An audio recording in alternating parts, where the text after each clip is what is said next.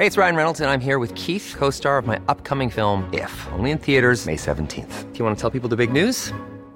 All right, I'll do it. Sign up now and you'll get unlimited for $15 a month and 6 months of Paramount Plus Essential Plan on us. MintMobile.com/switch. Upfront payment of $45 equivalent to $15 per month. Unlimited over 40 gigabytes per month. Face lower speeds. Videos at 480p. Active Mint customers by 531.24 get 6 months of Paramount Plus Essential Plan. Auto renews after 6 months. Offer ends May 31st, 2024. Separate Paramount Plus registration required. Terms and conditions apply if rated PG. Here's a cool fact. A crocodile can't stick out its tongue. Another cool fact, you can get short-term health insurance for a month or just under a year in some states. United Healthcare short-term insurance plans are designed for people who are between jobs, coming off their parents' plan, or turning a side hustle into a full-time gig. Underwritten by Golden Rule Insurance Company, they offer flexible, budget-friendly coverage with access to a nationwide network of doctors and hospitals. Get more cool facts about United Healthcare short-term plans at uh1.com.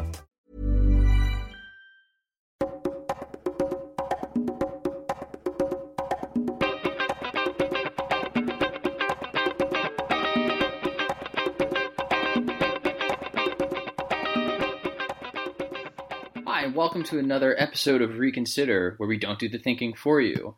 Today we're going to be talking about something that you might have heard a little bit about going on the news, but maybe aren't exactly sure what the deal is, and it's the South China Sea, a bunch of little rocks that actually are kind of a big deal.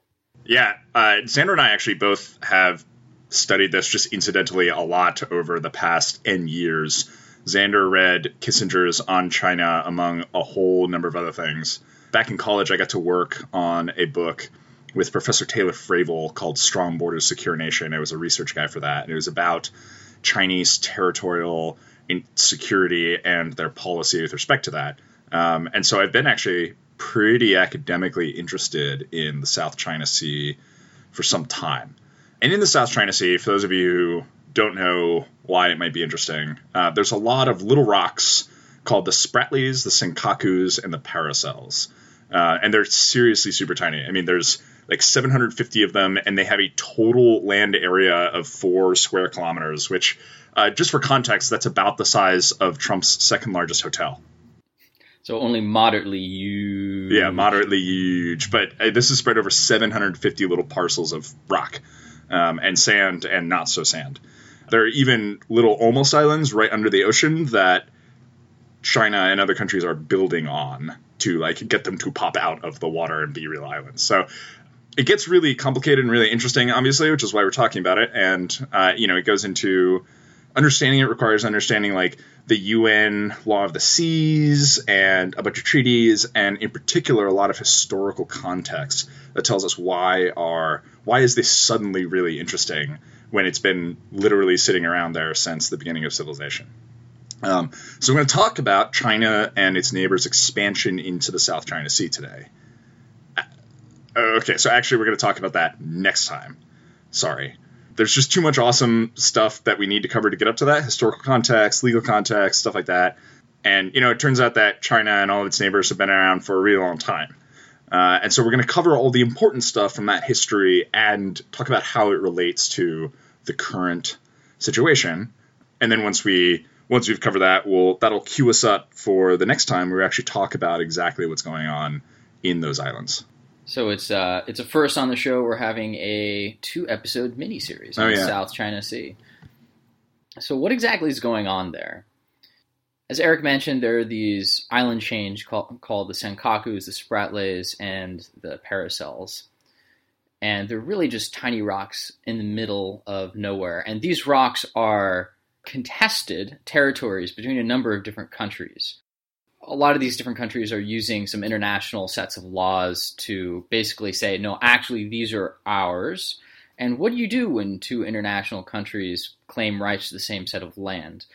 So there's this concept called an exclusive economic zone, or EEZ, that's come up recently that we'll talk about a little bit. But China's essentially been using the concept of an exclusive economic zone to claim rights to more areas in the ocean than other countries want to give them credit for. And an EEZ is basically saying, or the concept of an EEZ is 200 miles beyond the borders of my coast or my coastline. That's my exclusive area. That's not a place where other countries can come and sail through basically whenever they want. There is no freedom of navigation in those areas. So China recently has been kind of unilaterally claiming, hey, guys, these rocks, they're ours, because they've actually, you might not have known this, but they've been ours since the Qing dynasty. And I know they're actually little tiny rocks, but, oh, hey, you know what? They're not actually little tiny rocks. They're real islands. They're actually real islands. And that's important because I get to claim certain things if they're real islands according to these international sets of laws that I couldn't if they were just little rocks. So now we're just going to extend our maritime borders another 200 miles out beyond them, right?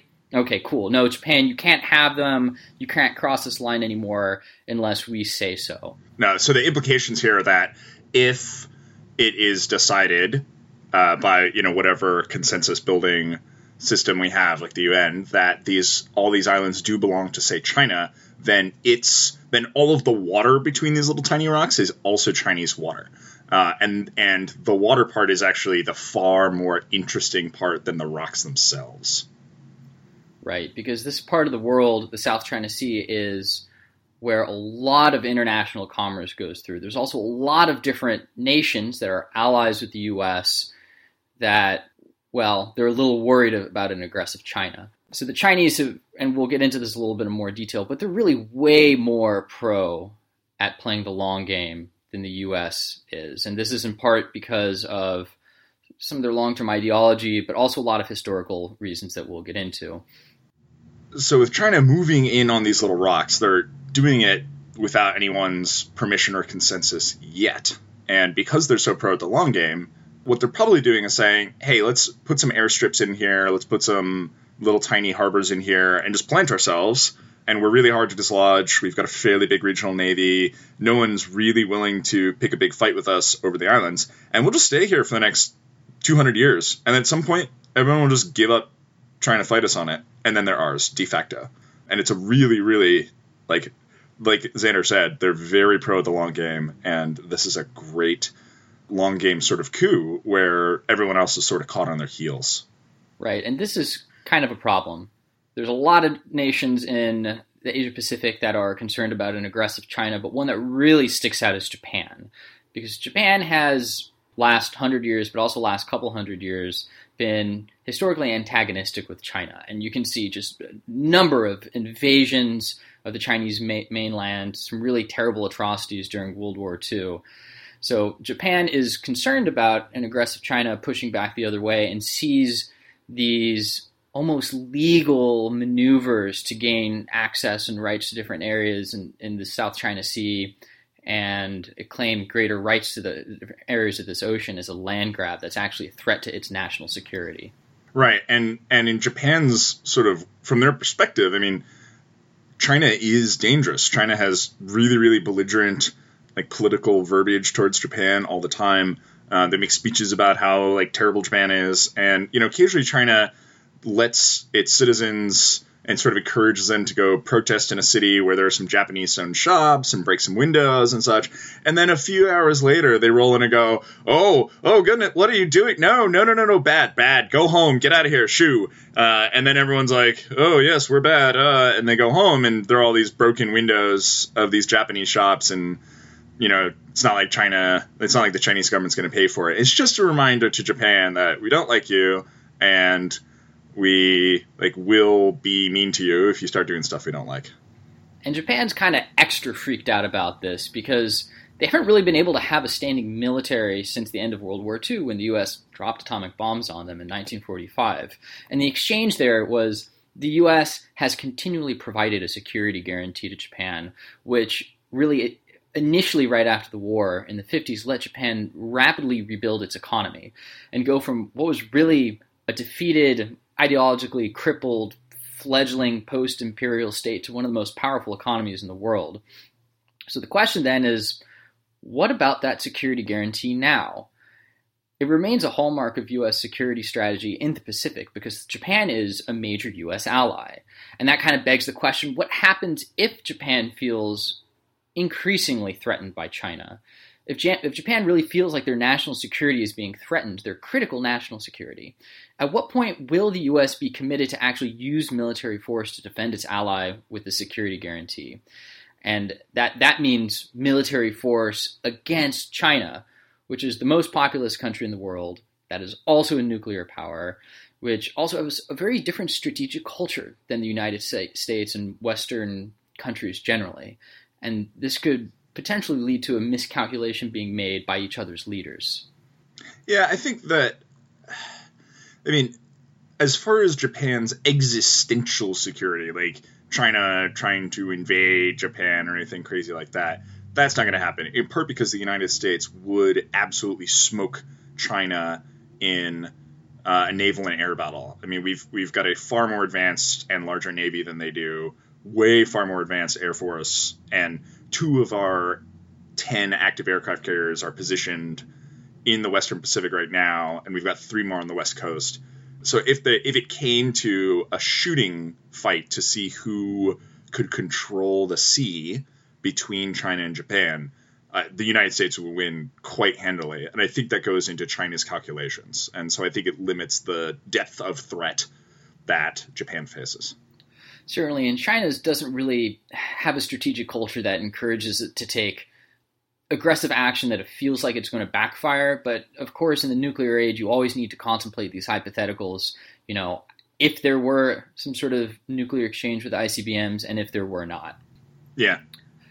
The question on everyone's mind is, will the U.S. defend Japan if it is attacked? If the strength of our alliance gets tested, the U.S. may try to kind of narrow the definition of its obligations. That wasn't really a threat to your national security. That wasn't really an aggressive motion, because narrowing the definition of its obligations kind of helps the U.S. avoid the risk of a direct confrontation with China. Well, and I don't want that to seem like a nefarious or cowardly thing, because it is the case that, frankly, China is so big that if it sneezes the wrong way, it could actually be interpreted as a threat to Japan's national security. So we do have to, of course, the original treaty written back in the 50s has some fairly broad language. And the important part is for the United States to be clear about where that line is crossed. And I think it's actually done a pretty good job with, for example, Taiwan, which, by the way, has never even claimed to be a country independent from China. It claims to be part of China, but we still give it a security guarantee. In the 1990s, when the Chinese were rattling some sabers and building some anti-air missiles on its east coast, we decided to send 2 aircraft carriers to park themselves between Taiwan and China. So very, very much in Chinese waters. And we said, no, too bad. Stand down or it's going to be a problem. Now, this was the Clinton years. It was a very different time. But I think to some extent, the reason we haven't seen as much of that is because we've been preoccupied by the Middle East. I do think that it's the case that it's very much within the realm of possibility that if China became sufficiently aggressive, we would park a few aircraft carriers in the area again and say, hey, look, here's the line we're drawing in the sand. Yeah, the U.S. has been pretty quick to stick its neck out in recent years and say, hey, you can't unilaterally claim that this area of the ocean is yours. And we'll get a little bit more into some of the recent developments in the next episode.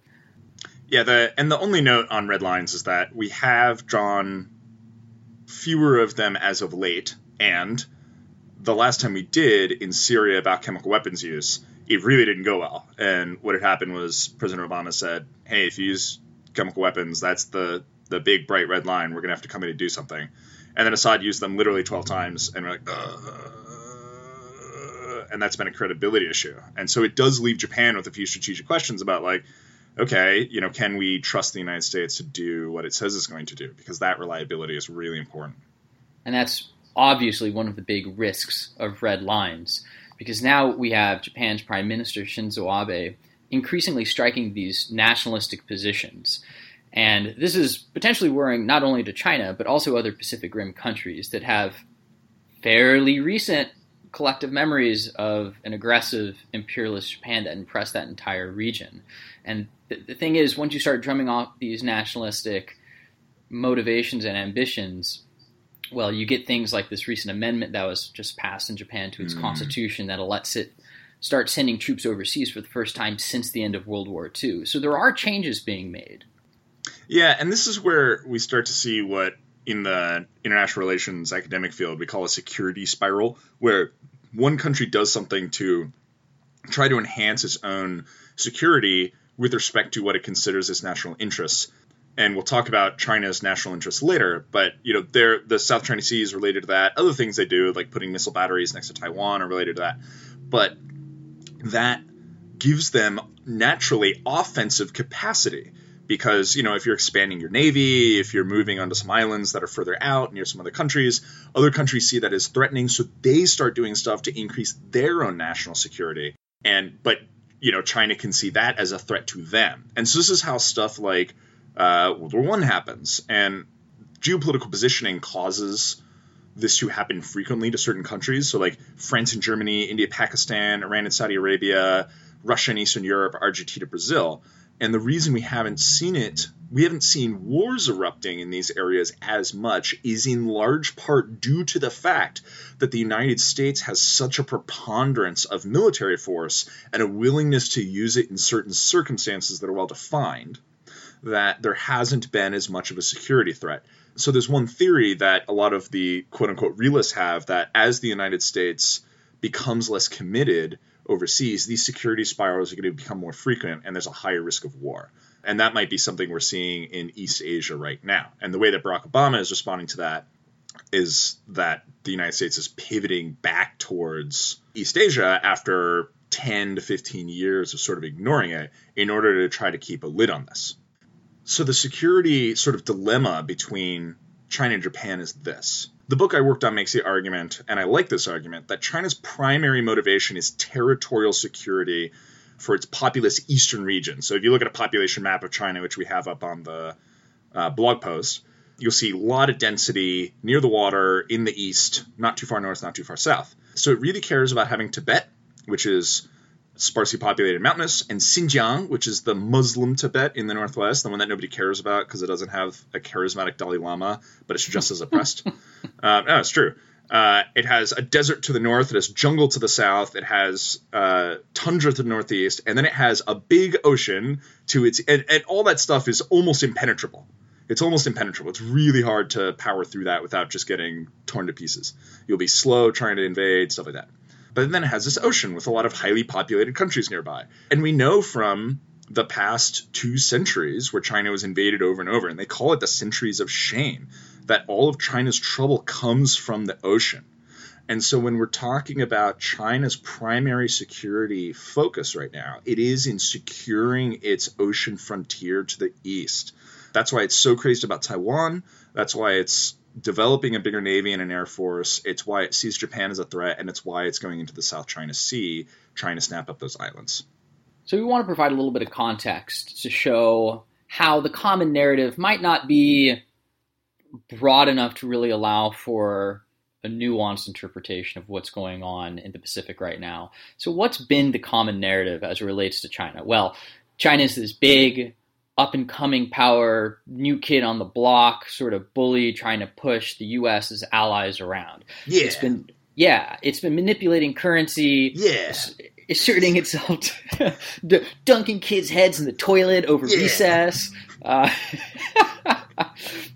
asserting itself dominantly all over the place, challenging democratic values with its one-party, central, authoritarian government. They hate us for our freedom. They hate us for our freedom. I almost can't say that anymore without laughing. Well, and I mean, like the Donald Trump narrative, that's very popular. And you also see it in a more subtle way on the left as well, is that like China is cheating in trade. It's not playing fair. And so we're sort of getting screwed over and our jobs are going over there to China. And for some reason, we don't want them to have jobs. And, it's so like they're sort of seen as this like perennial bad guy. Now, Friday, the Feds announced that China is selling $366 billion more merchandise to we Americans than we Americans sell back to the Chinese. $366 billion trade gap. Specifically, how will you fix that? This is my big point. I've been talking about it for years. But I want to know how you're going to do it. The number's actually higher than that. Well, listen to me. I'll tell you, okay? we are going to have to go. One of the reasons they're able to do it is they devalue their currency to such an extent. They are the single greatest currency manipulator that's ever been on this planet. And if they don't stop devaluing, we're going to have to charge them a tax on the goods coming in. They, by the way, Bill, just in case you don't know it, they tax our goods going into China. It's a totally unfair deal. And what's happened, every time they devalue their currency, they make it impossible and more difficult for our businesses to deal with China on the other side. The gap is getting bigger and bigger. It's really called the deficit. The deficit is getting bigger and bigger. And unless we have somebody very smart and very tough that understands it, and our president does not understand it, but I understand it better than anybody, we're going to have nothing but trouble. So you're going to say to be 505. And this is just a great example to me of how, obviously, the way people interpret a situation and ascribe a narrative to it necessarily influences policies and actions. So if you change the narrative by broadening your scope a little bit, that may very well change the policy outcome. So the problem, of course, is all of this is not how China sees itself. They're not new. They're not this new up-and-coming kid on the block. They've been around forever. They've been around for thousands and thousands of years. The earliest writing we have coming out of China from like 2000 BCE talks about this empire that has been around forever. So even prehistoric, China has always been this central power, this middle kingdom. And at least over the last couple hundred years, in China's eyes, as Eric mentioned, they've been wronged. They have been invaded by Western powers. They fought the Opium War with, over trade in their country, and they've been wronged. This 2-century of shame period has lasted just about as long as, the U.S. has been around at all, early 19th century. Yeah. And right now, they're just finally recovering. They're just finally getting back onto the scene. And this recovery, this getting their stuff together, this reunification is something that in Chinese history has happened time after time after time again when their society has collapsed in on itself. And sometimes the period during which these collapses happen lasts hundreds of years. Right, and it always keeps coming back together. Sort of, it's without exception. And that, it's not that we want to flip the narrative of China being the bad guys on its head, per se. It's not that China are the good guys and the U.S. is the new bad guy bully up and coming. I mean, colonialism from the 18th century or the 19th century aside, that was a long time ago from our perspective, not so long ago from China's perspective. And that difference in length of hindsight is actually really important. As we mentioned earlier, China likes to play the long game. So their horizon of both the past and the future is a lot longer than that of the United States. So there's just, if you want to understand China, there's a lot of bitterness, but there's also a lot of ultimately anxiety that, they don't trust the Western powers. They don't trust Japan. They really feel like they have to fend, they don't trust Russia, certainly. So they really feel like they have to fend for themselves, and they have to be in a position to bargain from strength. And they want to be, I think, part of the world community. But they don't want to have to play by the rules of the West, because that hasn't worked out well for them in the, again, for them historically short period of time that they've been in serious contact with the West. And I think understanding those perspectives differently is really going to help us see, what China's motivations are here. So to get that, we at least have to take a step back to the late 19th and into the 20th centuries. We talked already about the 2 centuries of shame. The first one was when Western powers showed up. If you remember the Great White Fleet and stuff like that, we rolled up to Japan and we said, "Hey guys, look at our crazy cool tech. You should trade with us." And Japan was like, "Sounds great. Yeah, cool. Hey, can we buy some of those guns?" And we're like, "Sure, have some guns." And we became buddy-buddy. China kind of said we've been doing pretty well for the past 4,000 years, but thanks. We're going to, for some versions of well, but, it's felt stable. We're good. And the West said, no, and literally just invaded. And so, if you look at Shanghai, there's stuff like the French Quarter, and, its architecture is all very Western, not because China decided we're going to adopt Western architecture. It was because they got literally invaded by the United States, France, Britain, and Russia. and they carved up China. And that's why you got stuff like the Boxer Rebellion, the Opium Wars, stuff like that, is that it was literally colonized. And then in the second, and then finally they get rid of the colonial powers except for Hong Kong and Macau, which turned into a lease at that point. And then they're like, okay. And then they decide to have their own communist war Mark I, and they have their own internal revolutions, and they sort of fall apart, they become weak. And then the Japanese show up, and they invade, and it's awful, and there's the rape of Nanking, and millions of Chinese people get slaughtered. And finally, thanks to China's deep defense strategy and, the United States coming in and nuking Japan, and Japan running out of oil, that ended, Japan got out, and then Communist War Mark II happens, and they have a civil war. I mean, it's just mayhem. And then Mao Zedong takes over. It's 1949. So China doesn't even get a chance to catch its breath at this point. Mao shows up, beats the Kuomintang in the Civil War. The Kuomintang retreats to Taiwan, claims to be the legitimate government of all of China. The United States agrees. So essentially Taiwan is a government in exile. The communists take over the mainland. They have the Great Leap Forward, which is like 5 years of allegedly awesome production, but for a lot of reasons, it actually goes really badly, and there's a huge famine, and 20 million people die. And so they're like, oh god, that didn't work. And it looks like the revolution's starting to slow down at that point because so many people died. So Mao says, okay, let 1,000 flowers bloom, Cultural Revolution, just go nuts, literally. And then re-education camps and kids turning in their parents for being counter-revolutionaries and killing their teachers and running around having running gang warfare on the streets. I mean, it's nuts. It's totally nuts. And so there's this massive economic and societal breakdown. Unprecedented. Essentially, I don't think anything I can think of that the West has ever seen. I mean, way worse than the French Revolution. I mean, this is on the scale of Stalin's purges. I've seen figures like 60 million Chinese died through the period of the Great Leap Forward and the Cultural Revolution. Yeah, although most of that was accidental famine, and I'll tell you some other time about exactly how that happened. It's a very interesting case and why you don't have a centrally planned economy. But something on the order of 50, 60 million people die. And so China is just shattered. And finally, this guy, Deng Xiaoping, shows up and he says, okay, it's time to start turning the ship around. Deng Xiaoping is a great man. He fought a great revolution. He saw the product of that revolution turn sour. He was fortunate to live long enough, and he had the courage to say, no, we change course. Let's learn. Let's stop trying to do everything by ourselves. China calms down a lot. And then this happens actually during the time of Nixon in the United States. Right. So this is early 1970s.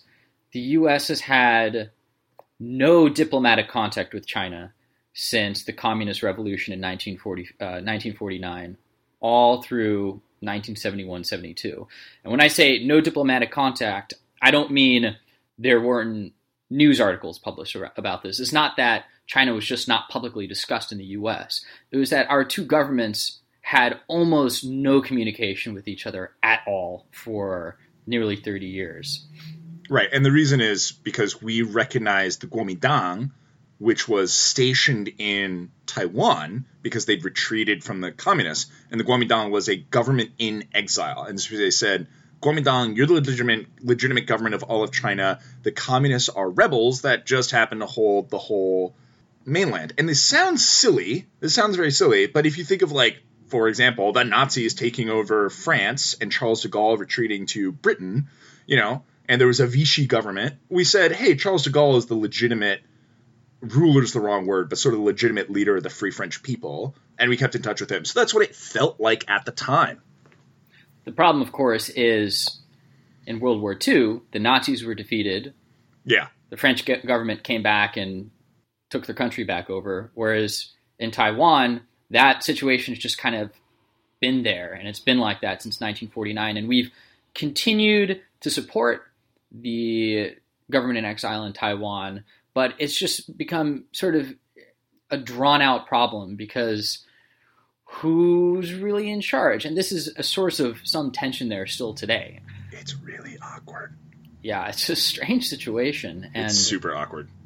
So what happened in the early 1970s between the U.S. and China? Well, it was this process called détente. And this just means a lessening in tensions in the relations between the U.S. and China. Now, this was not a formal alliance. It was just an understanding that was developed between the two countries that they had some similar strategic interests. For example, checking the creeping expansion of the USSR, which China had been butting heads with for really quite a while after the war. Now, a lot of people believe that this process of détente was really the critical turning point in the Cold War, because by pulling together this alignment of similar strategic interests, the United States and China were essentially able to really alienate the USSR, and they had no big friends anymore. Yeah, so, they were literally surrounded. Yes. So Deng Xiaoping's reforms led to a restructured, semi-controlled instead of completely controlled economy, and they ultimately really led to some unequaled economic growth that really persisted for a long time through the modern day. And as China has become economically stronger, they have, as many countries do, started to see an expansion of what they consider to be their national and economic security interests, like trade, securing different types of resources, defending larger areas. And this leads to a broader national security mandate. So as China's economy has grown over the last 30 years since Deng's reform, its military has become increasingly strong, and China sees itself as not only having to protect its national interests, but now it actually has the military capability to do so as well. Right. And, it's sort of like we mentioned in our sort of very, very fast history of China in the 20th century. I mean, this is kind of an eye blink to China's, sort of long game style. And you have to remember that the Chinese government doesn't turn over as frequently as the United States government does, right? It's very consistent. It's very constant. You do have some turnover, but it's largely the case that turnover happens when it is necessary, not every time voters get in a huff over the economy. And so there's actually some benefits of having these meritocratic experts that are in the government for 20 years, 30 years, 40 years, in particular since they're so philosophically guided towards what they see as the good of the state. And this has actually been the case in China. I mean, this fundamental style of meritocratic expertise running the government has been around since the earliest of the imperial dynasties. I mean, it's always been this way. It's that time of the year. Your vacation is coming up. You can already hear the beach waves, feel the warm breeze, relax, and think about work. You really, really want it all to work out while you're away. Monday.com gives you and the team that peace of mind. When all work is on one platform and everyone's in sync, things just flow. Wherever you are, tap the banner to go to Monday.com. Hey, it's Ryan Reynolds, and I'm here with Keith, co-star of my upcoming film, If, only in theaters May 17th. Do you want to tell people the big news? All right, I'll do it. Sign up now and you'll get unlimited for $15 a month and 6 months of Paramount Plus Essential Plan on us. MintMobile.com/switch. Upfront payment of $45 equivalent to $15 per month. Unlimited over 40 gigabytes per month. Face lower speeds. Videos at 480p. Active Mint customers by 531.24 get 6 months of Paramount Plus Essential Plan. Auto renews after 6 months. Offer ends May 31st, 2024. Separate Paramount Plus registration required. Terms and conditions apply if rated PG. So I think that to get a true understanding of what's really going on with China, we have to look at some of the patterns that have happened over the past, few thousand years. So we're going to take one more step back. Yeah, first we've gone back a couple hundred years. Now let's go back a couple of thousand years. The U.S. is about 250 years old. China, as I mentioned a little bit ago, millennia old. Think ancient Egypt old. And unlike in the US, where our society is structured based on the principles of individuality, personal liberties, right to privacy, free speech, all the good stuff that we find and appreciate in our Constitution, Chinese culture has generally been focused more on culture and tradition, with an emphasis on the group over the individual. China is a country that has really fallen into chaos and dissolution many times for long periods of time. For periods of time as longer than the US has been around. And each time, the country has managed to reunify under a new dynasty that claims the mandate of heaven and rules under the legitimacy of this consistent tradition. So the emphasis on tradition in Chinese culture has really proven remarkably resilient over thousands of years. China as a state has failed, but it has always reunified and repositioned itself as the Middle Kingdom, which has essentially always been a regional power that is owed tribute by all its neighbor states because of its superior culture. Now, of course, the Middle Kingdom has always been a regional power. For millennia, when they were disconnected from the rest of the world, they thought really they were the center of the universe. Yeah, and at least anecdotally, I have found that, so I spent a significant amount of time in China, I spoke enough Chinese to get around, and I certainly get the feeling that among normal Chinese people, because it sounds a little weird, like it sounds a little abstract what we're saying, but anecdotally I certainly get the impression that among the Chinese people, there is a sense that they are linked to this 4,000-year-old past very directly. They understand, like, very actively the importance of tradition, not blindly.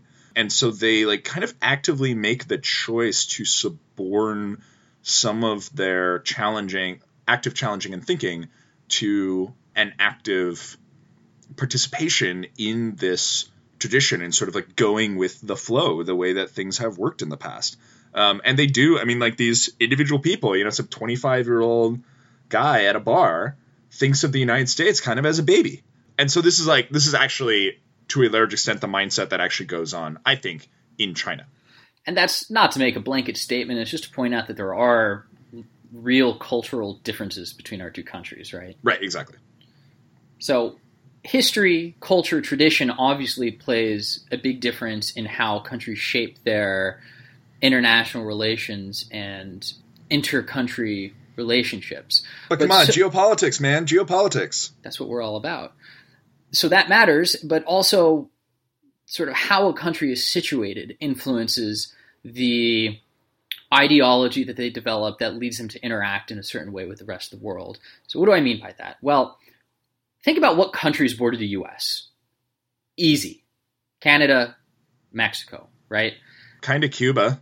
Kind of Cuba. Yeah, you got a little bit of water detaching you, but really the direct land borders, Canada, Mexico. And then you have two big, nice cushions, the Atlantic and the Pacific on the other side of you, defending you from everything that's going on in distant Asia and all the crazy continental wars going on in the late 18th century, early 19th century Europe. Now, what countries border China? Here, I'll read you the list. Afghanistan, Bhutan, Brunei, India, Indonesia, Japan, Kazakhstan, Korea, Kyrgyzstan, Laos, Malaysia, Mongolia, Myanmar, Nepal, Pakistan, the Philippines, Russia, Taiwan kind of, Tajikistan, and Vietnam. So 20 borders if you include some that have shared maritime disputes. So while the U.S. is only bordered by two very friendly, close allied countries and two giant oceans. One of which is going to pay for a wall for us. They're so friendly. I don't know how. They're just going to do it. Yeah. So China, on the other hand, has 20 countries on its borders, and this requires a very different foreign policy strategy, a different approach to how you interact with the countries around you. And for millennia in China, the one-sentence summary of their foreign policy strategy has basically been keep the barbarians divided. And when the strategy has failed, groups like the Huns and the Mongols were able to unify and wreak just terrible havoc throughout the entire Chinese empire. However, China has always seemed to have the capacity to absorb these invading groups into its culture and outlive them through this sense of cultural continuity. Yeah, I mean, it was even the case that there was I forget which, but there was a dynasty of Mongol emperor, like ethnically Mongol emperors in China that basically the first son, so the first successor in the Mongol dynasty, was like, wait a minute, this Chinese culture thing's pretty cool. I'm going to do that. And he like started wearing Chinese clothing and speaking Chinese and writing Chinese. And he was Hanized, Han being the Chinese word for like their own ethnicity, or their like core ethnicity. And so, that cultural continuity is just very strong and survives all this shakeup. And that cultural continuity also has survived even the Centuries of Shame, World War II, the Cultural Revolution. The Cultural Revolution is probably the closest thing to totally shattering it forever, but it came back. And so in combination with that, we talked earlier about China's big borders. Geopolitically, the way it deals with a lot of these barbarians when they become strong is they use deep defense. So they did that against, for example, most recently Japan, when they invaded in World War II. China retreated most of its forces away from the coast and into mountains, kind of like the Russians did against the Germans. And the point was to extend the supply lines of the Japanese. And boy, did they get bogged down. They literally, even before the United States was close enough to Japan's island to start bombing it, or Japan's main island to start bombing it, they started literally running out of diesel. And they just couldn't move trucks, so they had to start dragging stuff and, building carts and stuff to try to move weapons around within China. It was just a mess. It got ugly. Yeah, and, Eric and I have now used this word barbarians a couple of times, and this isn't just off the cuff. In a lot of, I guess it's translations into English, the Chinese very frequently throughout history refer to their non-Han neighbors as barbarians. They have an inferior culture, and that, I'm saying that sort of tongue-in-cheek. But even when the British came and initially tried to initiate trade in the early 19th century, the Chinese emperor sent a note back with the traders referring to the British king as a barbarian. This is a phrase that comes up over and over and over again. So keeping the barbarians divided is not just, a phrase that I kind of came up with off the cuff here. I've got some trivia for you. Let's hear it. Do you know where the word barbarian comes from? Bar. Yeah. Oh, did I tell you that already? No, I just knew it. Oh, okay. So the Greeks. Okay, so for everyone else, the Greeks they used the term, the term that we now use today for barbarian. They, the etymology goes back to the Greeks, and the Greeks looked around them, and similarly to the Chinese, thought that everyone around them was a barbarian. And the reason they called them barbarians was everyone else spoke a different language from Greek, and the Greeks just thought that all the languages sounded like bar, bar, bar, bar, bar, bar, bar. So they became like the barbar people based on that. Yeah, so all of the neighboring Germanic tribes, the Visigoths, the Goths, now of course I'm not remembering more of them, but there were lots of different tribes. They all just got lumped into this one category called barbarians because, they were different. So anyway, yeah, I think that context helps like understand what someone means by barbarians, because we're not, this is it's just like what happens when you sit at the top in the center of your world for a long time. You start looking everywhere else, you go like, maybe we're just better. Yeah. Okay, good. Tangent complete. Yeah. Now, in China, this divide and conquer strategy, which, you can kind of call a realist foreign policy strategy, although I guess realist is kind of a loaded word at this point, that's kind of guided the development of more fluid, subtle foreign policy strategy than exists here in the United States. Chinese diplomacy always focuses on the long game and exhibits a patience that the ever-changing American public sentiment usually would not permit. So what do I mean by that? Before World War I, the United States was a relatively isolated middle power. Having founded the First Republic in nearly 2,000 years, the American people, and perhaps rightly so, considered themselves philosophically above the fray of the cold, realpolitik policy that was practiced between the major powers on the European continent in the early 19th century. after witnessing these massive interstate wars, with Napoleon, and as time went on between Germany and Prussia and Austro-Hungary and France, America thought that Europe's problems were really none of its concerns. America lived in a more enlightened society. Yeah, I mean, ultimately this was also realpolitik in a way, and I think of realism more as descriptive than prescriptive. I do too. It tells you what's going on rather than what's right or what you should do. And, it happens to be the case that U.S. interests were to trade with all of these guys, because we had huge agriculture compared to them. We exported a lot of cotton and grain and such, and we wanted to import all of their goods and not get embargoed by anyone. That just didn't help us. And frankly, it was also just not in the U.S. interest at any point to get bogged down in foreign entanglements, as it was called, all the way across the bloody ocean with all these, countries that would just be swapping kings every now and then that wanted something different. So, and we said, look, this just isn't our problem.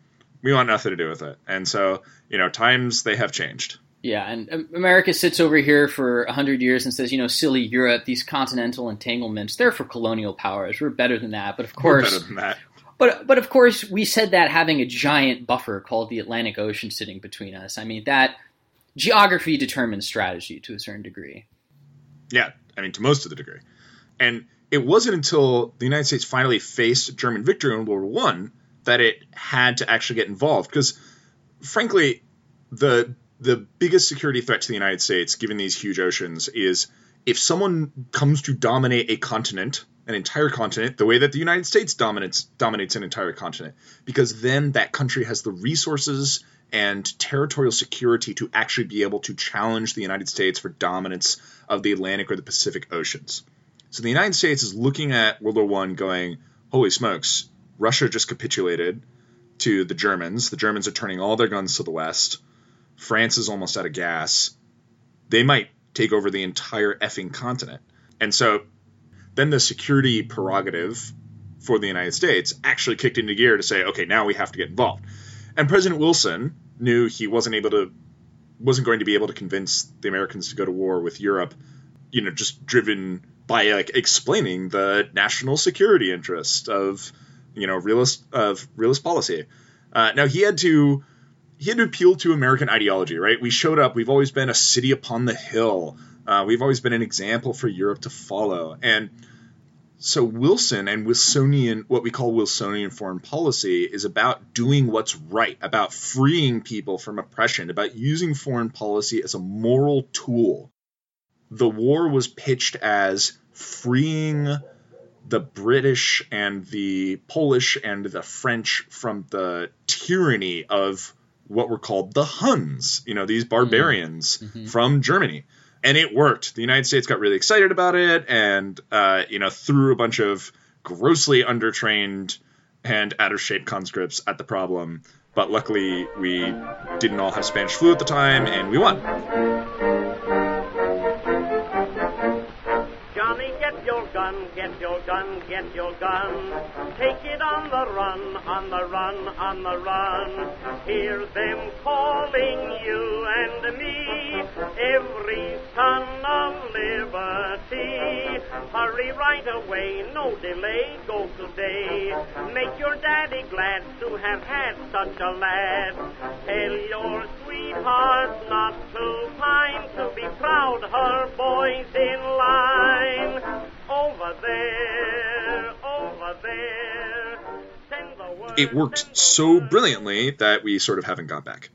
And this conception of a Wilsonian from President Wilson, a Wilsonian foreign policy, has in one form or another basically stuck around to the modern day.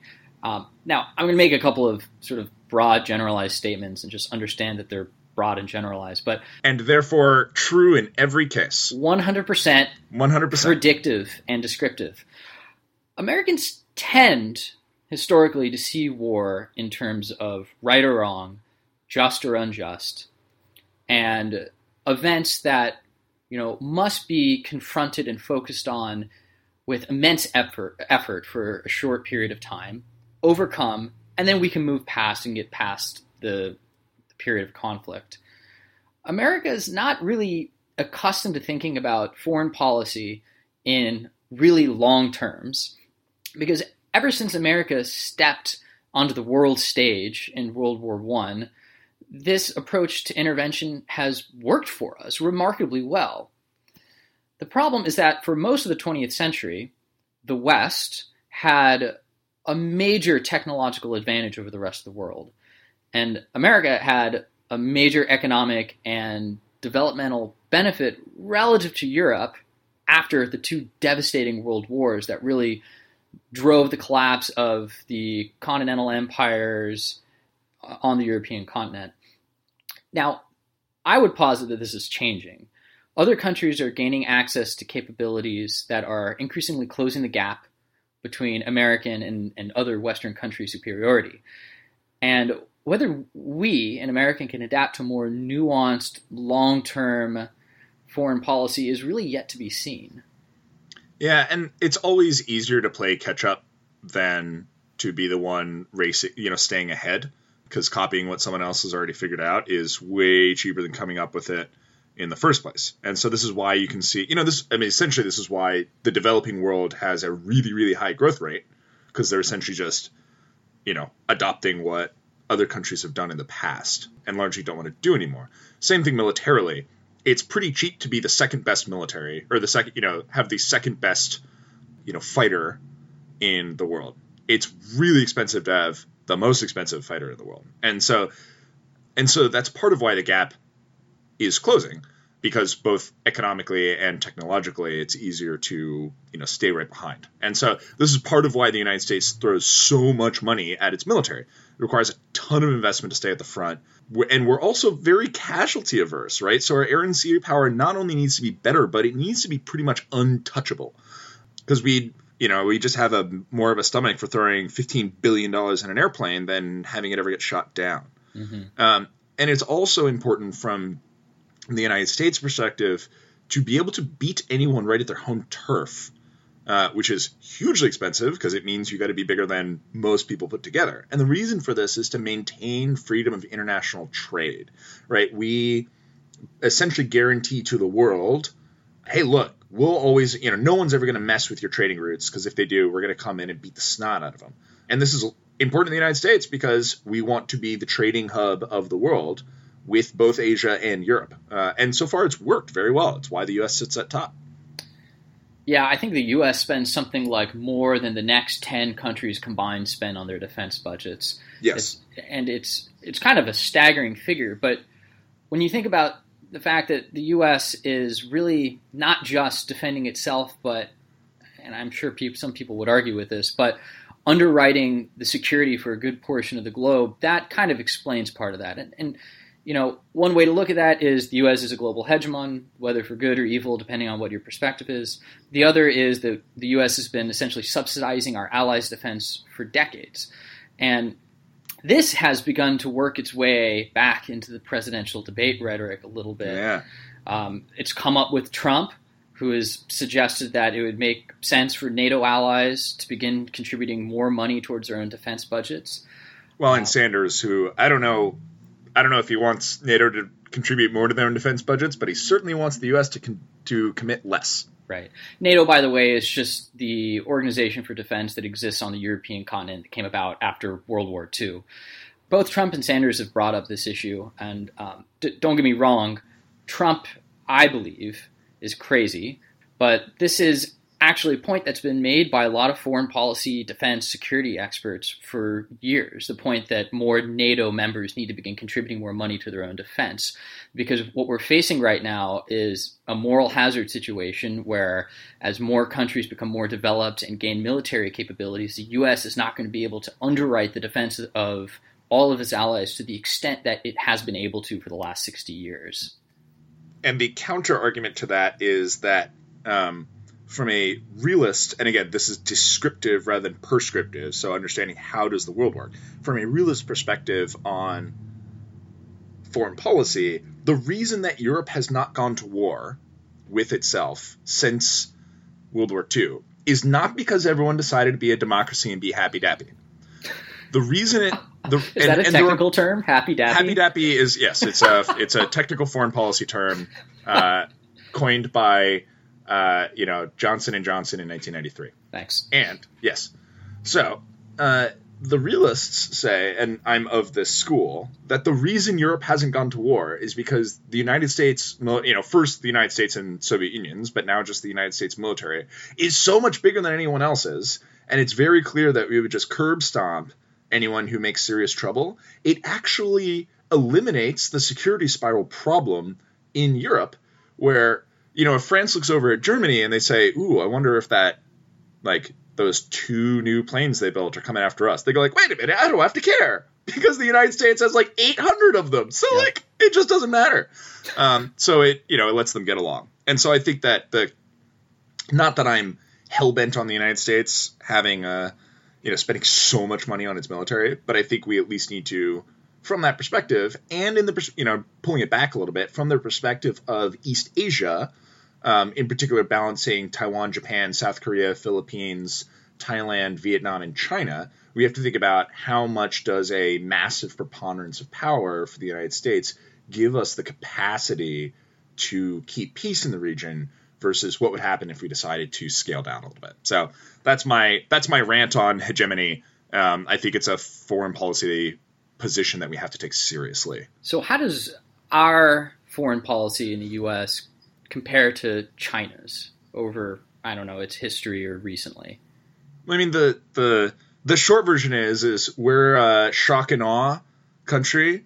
We say oh my God, Germany is invading France. Let's sit around for a while and wait. Okay, and we're going to blow them up. Done. Right? And it was fast. I mean, I remember people talking about, on my Facebook feed or whatever, people pointed out today the Iraq war has gone on longer than World War II. And I was sort of I don't think you guys understand how bloody fast World War II was, in particular for its scale and level of destructiveness. I mean, it was fast. It was 6 years that a country went all the way across, took over all of Europe and then recollapsed. And by the way, it happened on 2 continents. I mean, it's mind-boggling how fast it was. And that's how the U.S. likes things. So we sort of went into World War II and we said, all right, let's start bombing some stuff, kick it around. All right, we're done. And even in Japan, we were we're really, after 5 years, we got tired of it. One of the reasons we nuked Japan was we just ran out of steam culturally to be able to continue this war. So we're impatient.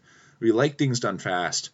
We like putting up banners that declare mission accomplished 3 months after we show up somewhere and before we have any idea whether it's going to work. And that's our style. And sometimes it works really well. Because it really it worked really well, for example, in the Balkans, and it worked really well in the Iraq-Kuwait war. When Iraq invaded Kuwait, we were nope, right? And we bombed them for 100 days, and then 3 days after getting on the ground, Saddam was okay, I'm done, forget it. Whatever you want, right? And it worked great. But that's our style. China's style is the total opposite. And one of the reasons we're so fast is obviously because politicians know that they can get turned over in 2 to 4 years, so they have to show progress in 2 to 4 years, which has some serious potential flaws. So it makes them, insist on being fast or not doing it at all, because they can get voted out if someone's grumpy about it. Whereas China, as we mentioned before, they have policy experts that get appointed totally non-democratically, and then they stick around for 30 or 40 years, and they sit there and they think, what does China need in 200 years?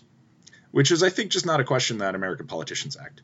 And so it allows them to be very, very patient and also very, very subtle, because they're able to think, if we do this now, what are going to be the consequences we see in 5 years? And are we willing to put up with that in order to see the fruit blossom in 40? And this is a fundamental difference between how America and China approach the international arena. They have different strategic cultures. And what is a strategic culture? The concept of a strategic culture is that the way that a society or a country or a nation state thinks about how it performs its strategy is different and influenced based on their culture.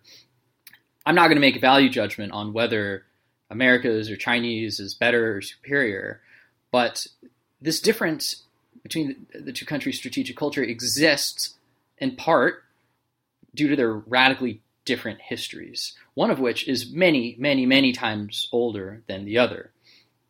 And these different strategic cultures influence how our two countries interact and contribute, at least somewhat, to the ratcheting up of tensions in the South China Sea. And I'm going to posit that the concept of a strategic culture is really central to being able to reconsider, in a broader context, what exactly is going on in the Pacific right now.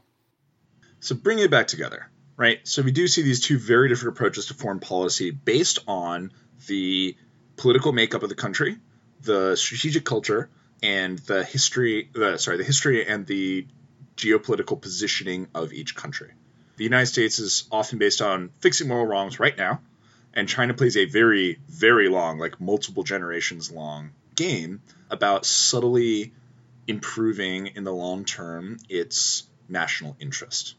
And that national interest is based largely on having strong borders and weak neighbors, where the United States' national interest is making sure nobody is a regional hegemon, right? And so and that's where we start to see some of the conflict between China and the United States, that it is we're making it our business to make sure that China doesn't become too powerful and totally dominate East Asia. The South China Sea is a bunch of little rocks, and the rocks themselves don't really matter, but they're incredibly strategic in this game between China trying to create security on its eastern ocean border and the United States trying to maintain freedom and a lack of hegemony in East Asia. If you look on the map in the blog post, you'll see that these islands sit in these very, very strategic waterways. And they also happen to be sitting on a whole bunch of undersea oil and gas. And we've known that kind of for a while, but it used to be the case that it was very expensive to get to this stuff and oil was cheap. Now it's much cheaper to get to this stuff and oil is less cheap. So basically, as soon as it became economical to get at this oil and gas, everyone started scrambling for it. And this is why everyone else has been caught on their heels. All of China's neighbors looked at the Spratlys, Senkakus, and Paracels when it suddenly became really interesting from a perspective of getting oil and gas out of them. And they said, ooh, this is great. And they looked over, they said, all right, oil and gas, oh my God, China's already there. And the reason China was already there was because they know how to play the long game. And so we'll talk about what's going on with this next time. So China's stolen the initiative and started moving in. The U.S. and our allies are figuring out what the heck to do next. And next time, we're going to talk about how they're reacting, what that means, and in particular, what are the implications of the different ways that this could be going. I mean, it's really interesting because if you were to think of some sort of metaphor for it, if the United States comes in and smashes Iraq to pieces with a sledgehammer, Chinese strategy is to use water to gradually fill in the cracks. And each crack that the water flows through isn't really worth the effort to oppose. So by the time you recognize that they've made lots of gains, it's kind of already too late. Yeah. And the question is going to be, how does the United States and China deal with its different strategic interests and different strategic cultures in a way that hopefully is peaceful and contributive to regional stability. And we'll talk more in the next episode specifically about what's been going on recently in the Pacific and South China Sea, some recent activity, developments in our allied countries in China, and hopefully with the context that we've gone over in this episode, you'll be able to fully reconsider your interpretation of it. And understand why these tiny little rocks are such a big effing deal.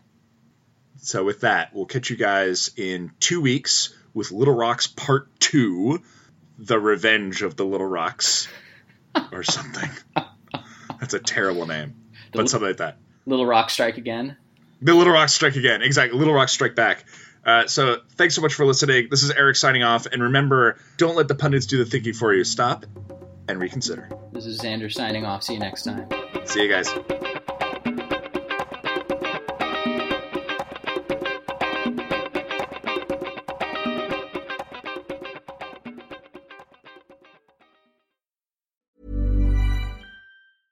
Even when we're on a budget, we still deserve nice things.